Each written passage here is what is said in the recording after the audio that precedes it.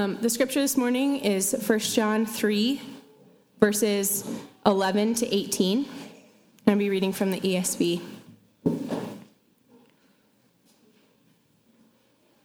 For this is the message that you have heard from the beginning, that we should love one another. We should not be like Cain, who was of the evil one and murdered his brother. And why did he murder him? Because his own deeds were evil and his brother's righteous. Do not be surprised, brothers, that this world hates you. We know that we have passed out of death into life because we love the brothers. Whoever does not love abides in death. Everyone who hates his brother is a murderer, and you know that no murderer has eternal life abiding in him. By this we know love, that he laid down his life for us, and we ought to lay down our lives for the brothers. But if anyone has the world's goods and sees his brother in need, yet closes his heart against him, how does God's love abide in him? Little children, let us not love in word or talk, but in deed and in truth.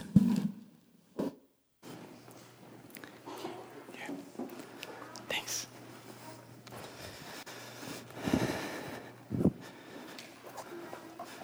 Thanks, dear. Good morning, church. It's good to be with you. Hey, I have one point for you today. Spring is coming. Don't lose heart. It will come. All right, let's pray. It's time to go home. No, I'm just kidding. We are so glad to be together, even when it's raining and nasty outside. We got a little tease, didn't we? My name is Daniel. I'm one of the pastors here, and it's such a joy to get to preach. And we have some exciting stuff today. We have a baptism today. So excited about that. We're going to eat together. We're going to feast together after the service. So I hope you will all join us, even if you don't have food. Come and hang out. We're going to do the Lord's Supper during that, and I forgot to tell the hospitality team that we're going to do that down there, so they brought it up here. So don't get faked out by that, like you did by the spring. The weather. So anyway, all right, let me move into this.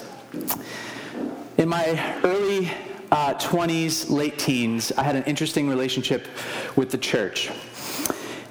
I'd grown up in the church. My dad was a pastor, and yet I can tell you that I honestly didn't care too much for the church. It felt pretty stale. Felt like the people were out of touch. A lot of the people that my parents served were elderly. I was like, what does the elderly have to do with the young, right?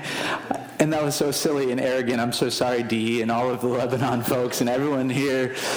I was so arrogant. But that was what I felt, and what that meant is that I didn't care to belong to a church, really. I didn't care to go and be a part of any of it unless it served my needs, what I thought was good for me, right?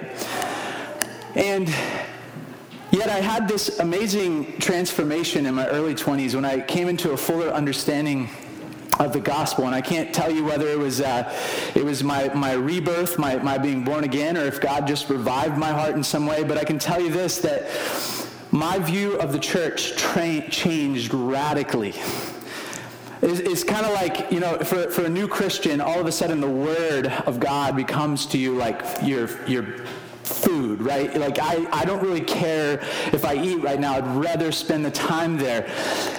Sin, it becomes more intolerable to us as we come into our faith. And the church, friends, the church for me, what was something that was pretty irrelevant to me, became invaluable, precious.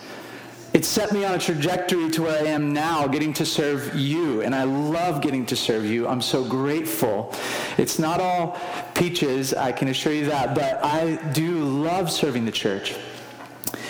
And I'm so glad to be here right now. And I want to ask you this morning, is that how you feel about the church? And I'm not saying that it's some view of the church that's like, oh man, they're just the best, and you just have to be kind of fake about it. I'm talking about something different than that. I'm talking about something deeper. Has your heart changed towards the people of God, the people for whom Christ died, the people to who you share a name with? The people to whom you've been joined to one body in Christ Jesus, the ones that are your brothers and sisters, you have the same Father. Has your heart been changed towards the church? Do you love the church? Or do you struggle to feel this way about the church? Are you still rather indifferent? Does belonging to a church seem like something maybe I'll do one day if it makes sense for me? Perhaps you're here today and it's you've got somebody in mind that, if only that person weren't here, if only those people weren't here, then I think the church would be all right. What is your view? What is your feeling towards Christians, towards the church today? Do you love the church?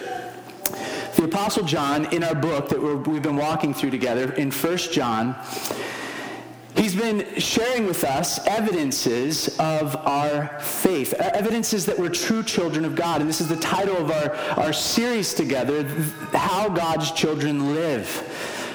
John is over and over again presenting evidences to us about who the true children of God are and who those who are not true children are as well, what their lives look like.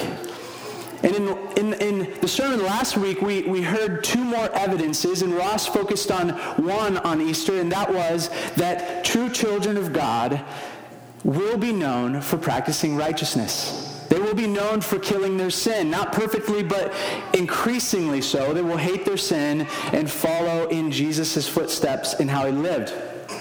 But he ended, verse 10 ends, if you look back just one verse in your Bibles, I'd love for you to be following along with me.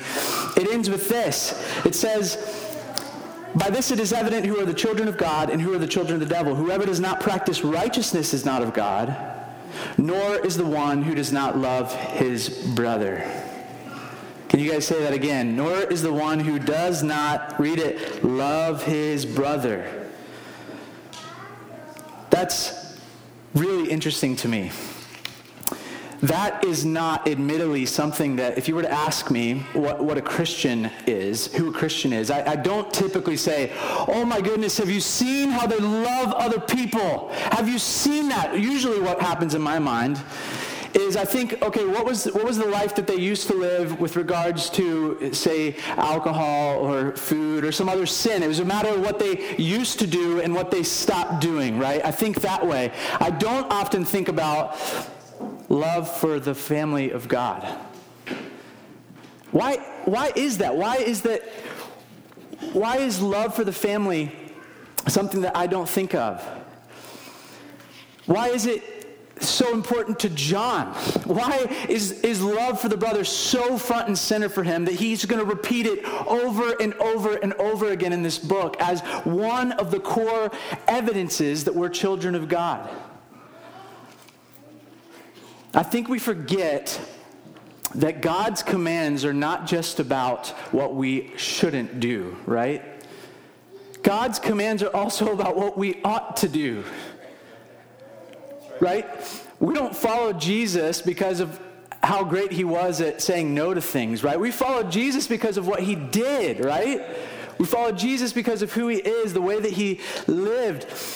We need to know that sin can be both sin of commission, that is doing what you shouldn't be doing, and it's also sin of omission, not doing the things that you know you should be doing. And I think this topic, love for brother, love for the family of God, falls in that category of a sin of omission. It's something that we can often neglect. And yet it is just important to John as killing sin. Loving your brother is just as important to John as killing sin. And if that's true, we need to find out who are the brothers and how do we love them. We need to know how to do that if we want to know who we are. The main point today, it's not about spring, is that true children of God love the family of God like Jesus loved us. True children of God love the family of God like Jesus loved us. So let's dive into our text. Look with me, if you would, in your Bibles. If you don't have one, there's one right in front of you. Verse 11, "For this is the message you've heard from the beginning, that we should love one another." That we should love one another. Now, I'm just going to say quickly here, if you got caught up with that idea when he says love the brothers, like, wait, sisters are like, what about me? Love for the brothers? Well, I hope you can find comfort. He says here, he broadens it, love for one another. Love for one another. And John's going to do that. He's going to use titles like children, to speak of all Christians, and I think that brethren or brothers is more all-encompassing than it would seem. I'm not exactly sure why it's brothers there, but I do want you to see that he has in mind brothers and sisters. I also want you to know that when he says love one another, he's not just talking about people broadly. All the world you should love. That is affirmed in Scripture, absolutely. But right here, John is talking about love for your fellow Christian. Love for the family of God, your brothers and sisters. And here he says, this is what you heard from the very beginning. From the start, when you heard the gospel, this truth was in it. This foundational truth that you ought to love one another. This society-transforming idea, the attitude that loves enemy, that forgives when a brother sins again and again and again. It's one that moves, it's an attitude that moves towards others. Remember that the gospel doesn't just transform our relationship with God, but it redeems our relationship that was broken with our brothers and sisters. Amen? It's not just a vertical redemption that God has in mind for us when the gospel, but also horizontal. He wants us to love our brothers. There's love for God and love for neighbor as the chief commands that he has given us. This is foundational, John says. It's part of the gospel through and through. He's reminding them of this. Now, John is going to give us two examples of what he has in mind. First, he's going to give us a negative example in verse 12, and then a little later, he's going to give us a positive example that we should follow. So let's look first at the negative example in verse 12. We should not be like Cain, who was of the evil one and murdered his brother. And why did he murder him? Because his own deeds were evil and his brother's righteous. Okay, so here John points us back to Genesis chapter 4, this story of Cain and Abel. And Cain tragically murders his brother. Here we get this amazing insight into the motive behind the murder. And what was it? It was that he was jealous of his brother, because his deeds were evil and his brothers were righteousness. And here's what John wants you to see, I believe, in this text. And bringing up this text and talking about it in this way, I think he's trying to show us that his sin began in his heart, and then it expanded into the tragic action of murder. This jealousy, the evil at heart reality, that evil stuff that was in him, then stirred towards murder. That's how all sin happens, It starts in the heart. Cain was jealous and it led him to murder. But the same is true of our righteous acts.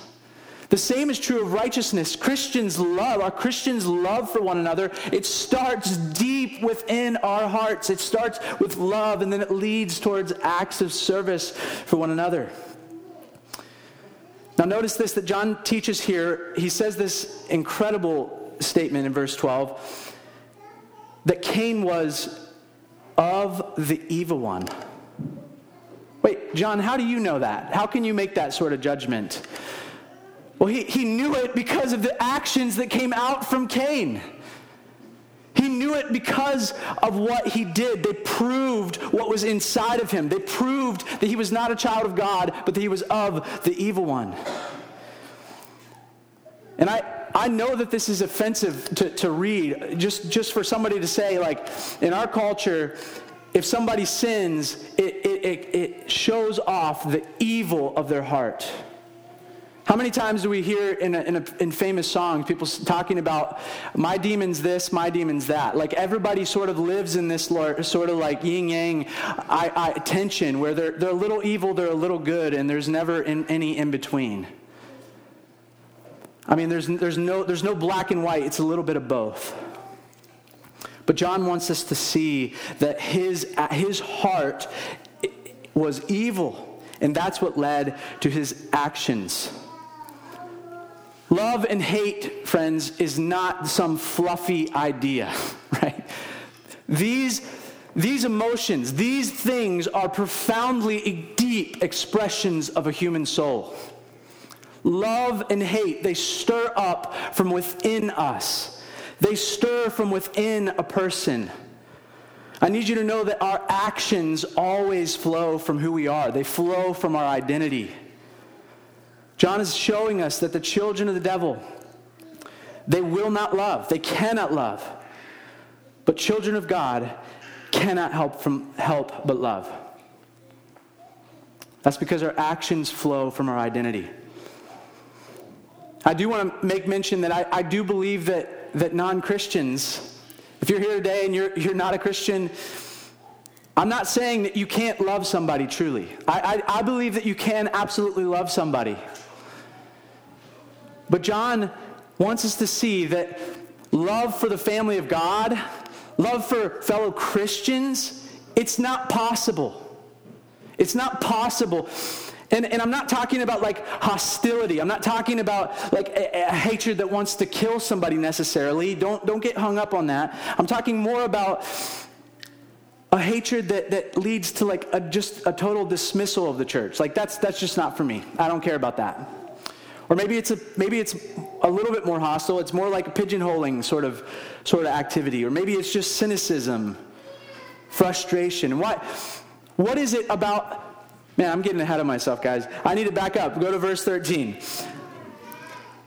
Verse 13, he says, "Do not be surprised, brothers, that the world hates you." This is the idea that he has, that actions flow from our identity. Do not be surprised, brothers, that the world hates you. Why shouldn't we be surprised? Well, we're not surprised when an apple makes an apple, right? Apple tree makes an apple, right? We would be surprised if all of a sudden grapes started showing up on it. Right? But John is saying, don't be surprised. The world is going to hate you. It's not gonna love you the way that it should, because the church can't make sense to them. It doesn't make sense to them deep down. The Bible only feels like a book of rules. The God of the Bible feels like a killjoy. And what that means is the people that belong to God, the people that live and breathe this stuff, that want to talk to you about this stuff, become a threat to your worldview, a threat to your joy, a threat to your freedom. That's what John is talking about when he talks about this heart level stuff. Our actions, our love for the church, or our hatred or indifference toward the church, it flows out of what's going on deep within us. It flows from who we are. And I want to say this to any of you Christians here, sitting here today. All of us were there. I think a lot of non-Christians look in on the church and they just see like, man, they think they're so much better than everybody else. Listen to me. We don't think we're better than anybody.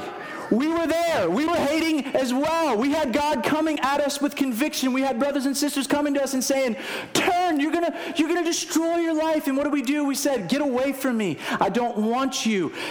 Our hearts were dark, and we refused to come to the light because we loved our darkness. We loved the evil that we were walking in. All of us were there, church, and we're stripped from our ability to boast by the mercy of God. The mercy of God doesn't want anyone to end up dead like that, to end up in a destructive path, letting their sin take them to the end of all sin, which is death and destruction.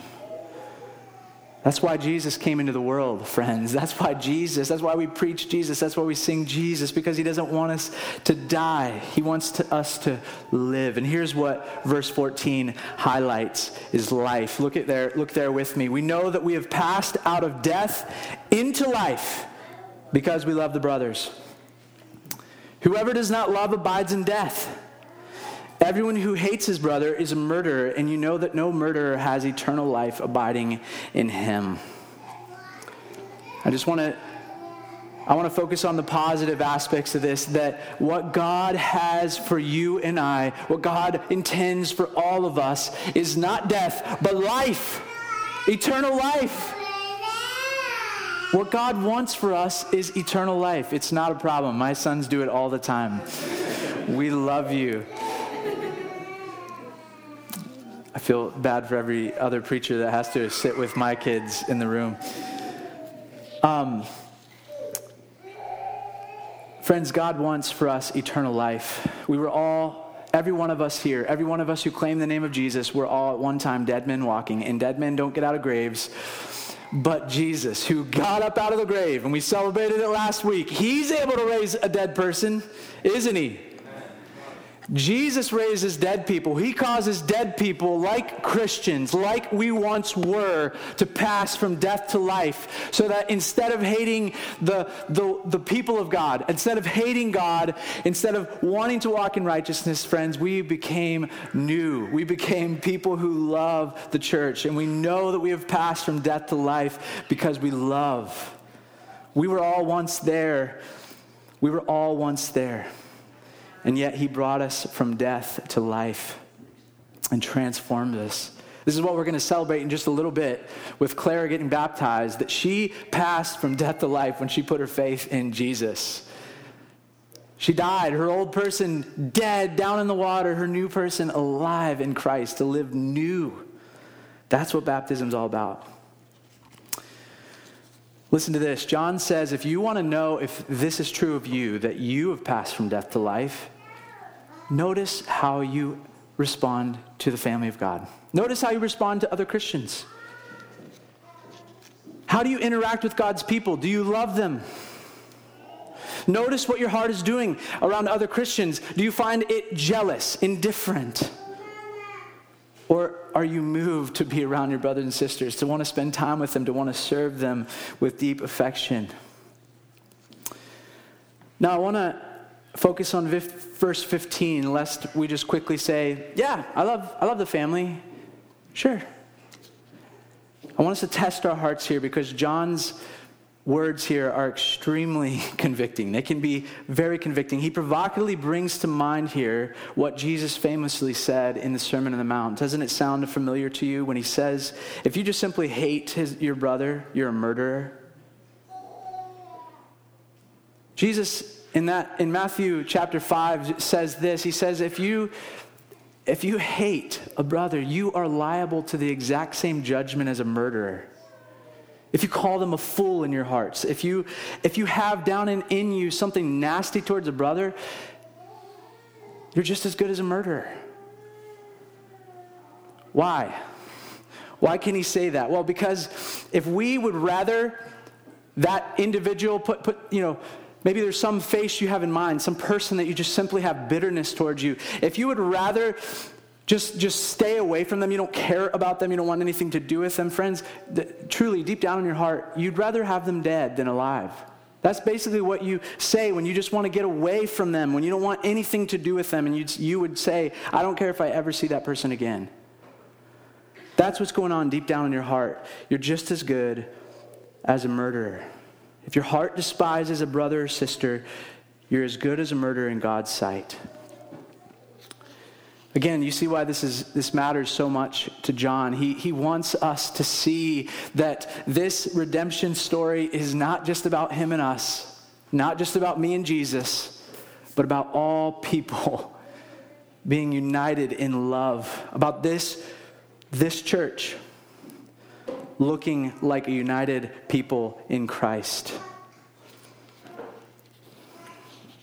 So our hearts towards others, especially the family of God, is evidence that we are either still dead in our sin or have passed from death to life.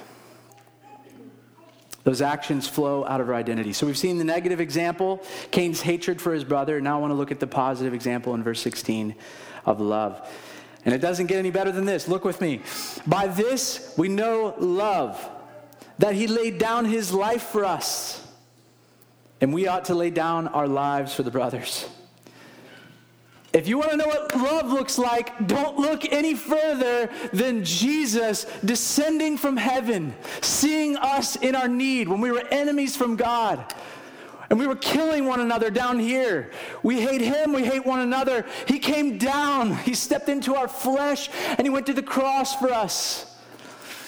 Don't let the world sell you short on the idea of love, church. Don't let the world sell you ideas. There's so many love movies out there, and so many of them just fall so short of what true love is, friends. True love looks like this. It's committal. It commits to somebody even unto death. This, friends, is how we know what love is. And apart from this gospel story, we do not know love. We do not know what love is apart from this story. So many of the love stories in the stories that we love that Hollywood has put out, the ones that really capture most of humanity are ones that model after this Christ's work on the cross, right? It's Christ figures who sacrificially laid down their lives for lots of people. Those are the stories that capture our hearts. This is how we know what love is. And listen to this. The second half of this verse, John says, you too must love like this. And we ought to lay down our lives for the brothers. Like this. Like Jesus. That's what love is. We're asking the question, what does that look like, John? I want to know if I'm a child of God. What does it look like to love the brothers, to love one another? Love like Jesus. Love like he loved. He laid down his life for us. Love that marks Christians, love that marks a true child of God is intensely sacrificial love. It's intensely sacrificial. It's the kind of love that makes the receiver say, why me? Like, it makes you embarrassed. Like, how could you dump that kind of love on me? I don't understand. Those looking in from the outside, they're like, what? Who is that guy that he would pour out that sort of care and love and intention on? That's the sort of love that we're talking about that moves people, that makes people say, I could never be the same. Christ's love poured into our hearts, that kind of love, the love that laid down life for us, moved us, it changed us, it transforms us. When we see it, we can never be the same, right?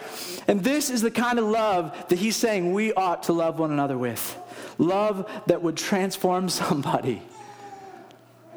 Love that would say, I can never be the same. I could never thank this person enough. And why should we do that? Why should we love people in this kind of way? Because, hear me, because we have been poured into unfathomable measures of love have been poured into us in church. When we get that, it's so full in us that it cannot help but overflow to other people. It cannot help but pour through us like we're a piece of conduit. That's how we know if we are children of God, is if the love of God is just dumping out of us and going into and to other people. Amen?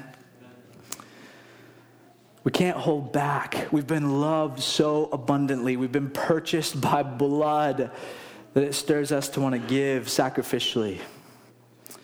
In church, again, I want to just say that this reality, this gospel is what strips us from all ability to boast today.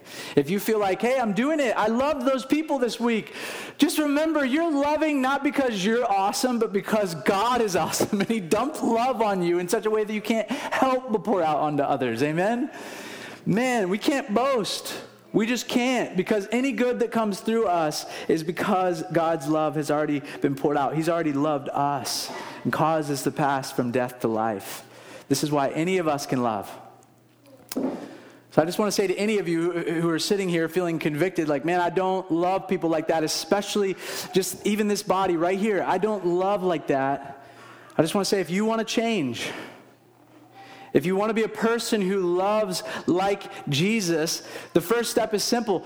Put your faith in him again. Put your faith in Jesus and let him show you again the unfathomable love that he has poured out on you. Welcome him to change your heart. This is for you too, if you're here and not a Christian. If you want to know where this all starts, it's not get things cleaned up and right first and then come and love and do that sort of Christian stuff. No, it starts with just simply putting your faith in the one who loved you in an unfathomable way. In crazy kind of ways. Put your faith in him, and then he will cause your desires to align with his, and you will not be able to help but love others and follow in the footsteps of Jesus. So we know we are children of God if we love one another, not perfectly, but increasingly like Jesus loved us.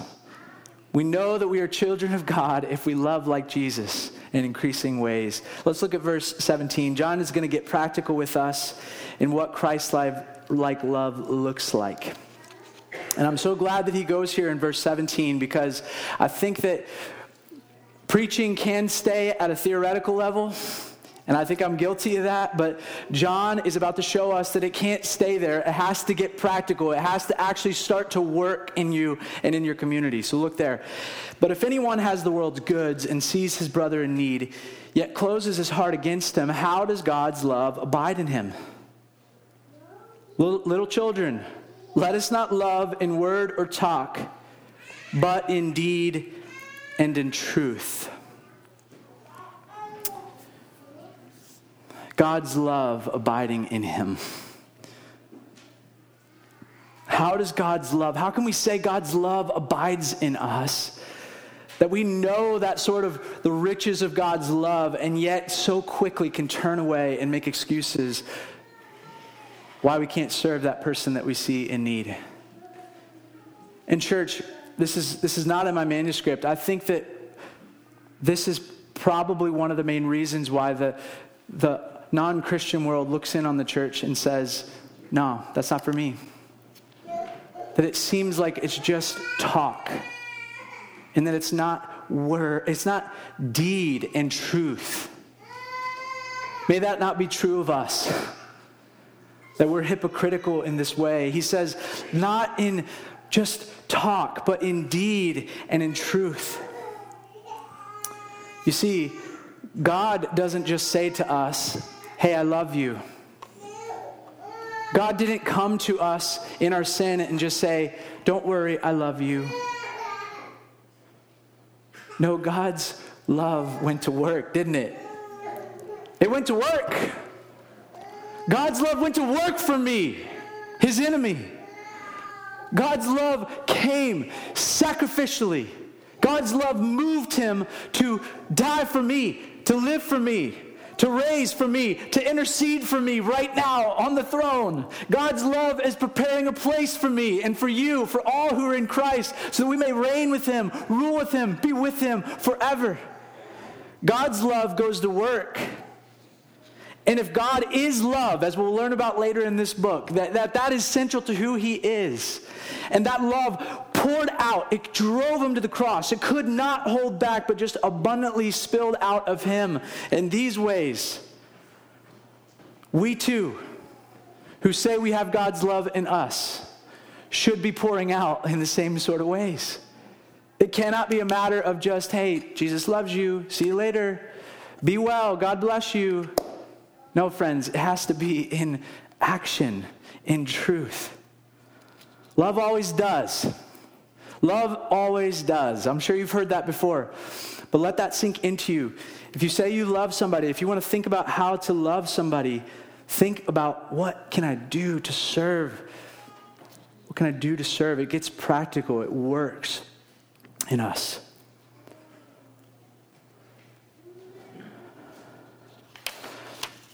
I want you to turn your Bibles quickly to Isaiah 58. Isaiah 58, it's kind of the middle of the Bible. I'm not going to give you a ton about context here, but Isaiah was a prophet. He was preaching to Israel. And oftentimes he brought some pretty discouraging words. A lot of good in Isaiah, but sometimes it's, man, guys, you're hypocrites. And I just want to show you something here. Isaiah is responding, God actually is responding and speaking through Isaiah in response to their confusion about why God wasn't showing up for them, so they thought. Like, where is God? He says this, what verse is it? Is such the fast that I choose? Did I put it up there? No, I didn't. What verse is that? Is such the fast that I choose? 5, thank you. Is such the fast that I choose a day for a person to humble himself? Is it to bow down his head like a reed and to spread sackcloth and ashes under him? Will you call this fast a day acceptable to me, to the Lord? Listen, is not this the fast that I choose? To loose the bonds of wickedness, That is to set people free, to undo the straps of the yoke, to let the oppressed go free and to break every yoke. Do you see? He has people in mind. He has specific action in mind, caring for the needy person who is enslaved to wickedness or enslaved in some other way. He says this, is it not to share your bread with the hungry and bring the homeless poor into your house? When you see them naked, to cover him. Look at the contrast here, and not to hide yourself from your own flesh. Look at that. They're hiding themselves, he says, from your own flesh. He's calling the brothers in Israel their own flesh. And instead of hiding themselves, instead of saying, God bless you, see you later, I have other things to do. No, he says, cover them, see them. This is the fast I choose. Then shall your light break forth like the dawn, and your healing spring up speedily, and your righteousness go before you. The glory of the Lord be your guard. You see, they were doing all this stuff. They were doing all this religious stuff. They had all kinds of excuses, fasting being one of them, about why they couldn't serve their brothers and sisters in Israel. And God said, that's not what I want. That's not what I want from you. I want more than that. God wanted their love to be in deed, in action, and in truth. That's what love looked like. That's what brought God's favor on them. So I ask you today, church, does this kind of love for God's family define you? Does this kind of love for God's family define you? Does sacrificial, working love like Christ define us? What would others say? One of our core values that we've just shared to you, that we've brought to you, is love his family. Pastor Scott preached on that just a couple months ago. Love his family. How are we doing? Well, I am excited to tell you that I don't have a word of rebuke, but I am so encouraged by you. Church, All People's Church, I'm so encouraged by you.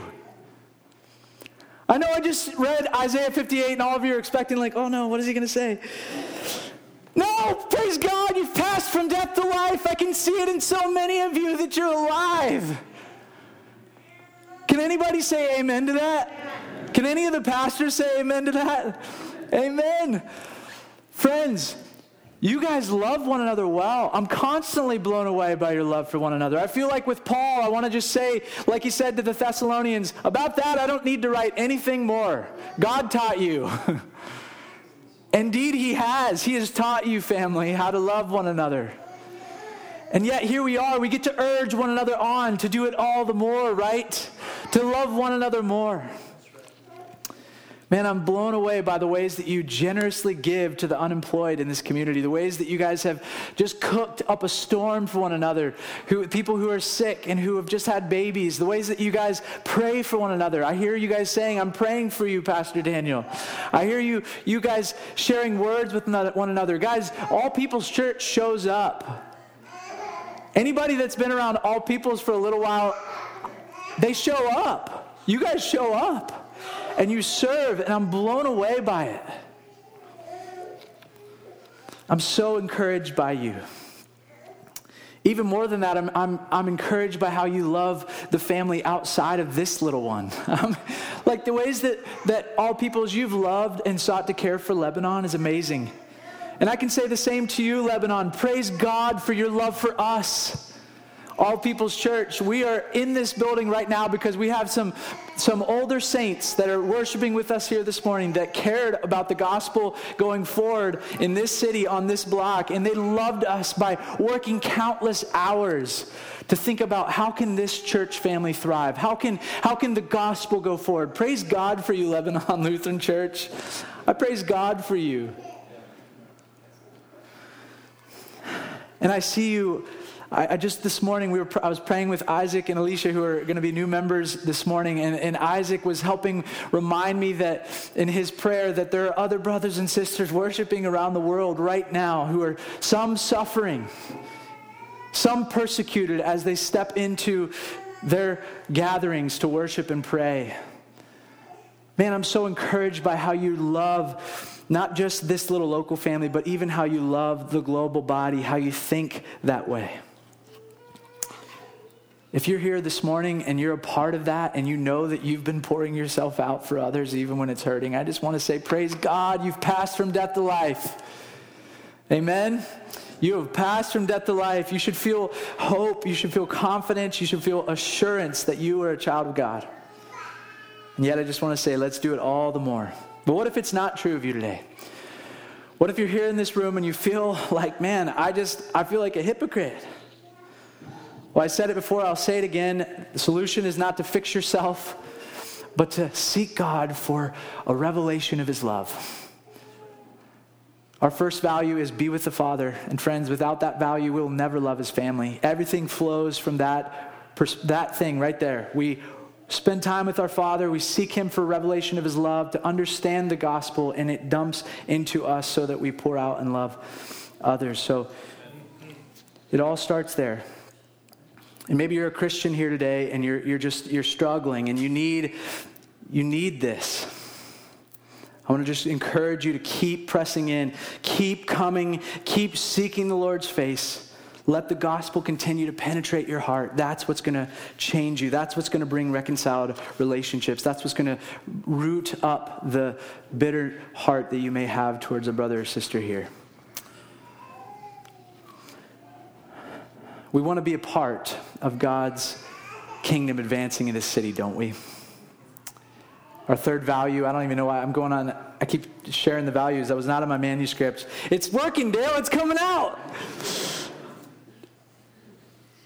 Make disciples, family. A big part of our vision is that we would multiply this. And friends, we're not going to do that. We're not going to church plant and see those churches plant and see this sort of movement of the gospel of the kingdom unless we love in these sorts of ways. So this is everything, so much so that Jesus said, hey, non-Christians, they're going to look in and know that you're disciples of Jesus by your love for one another, by how you love one another right here. So I just want to call you. I'm going to just throw out some practical things for us today.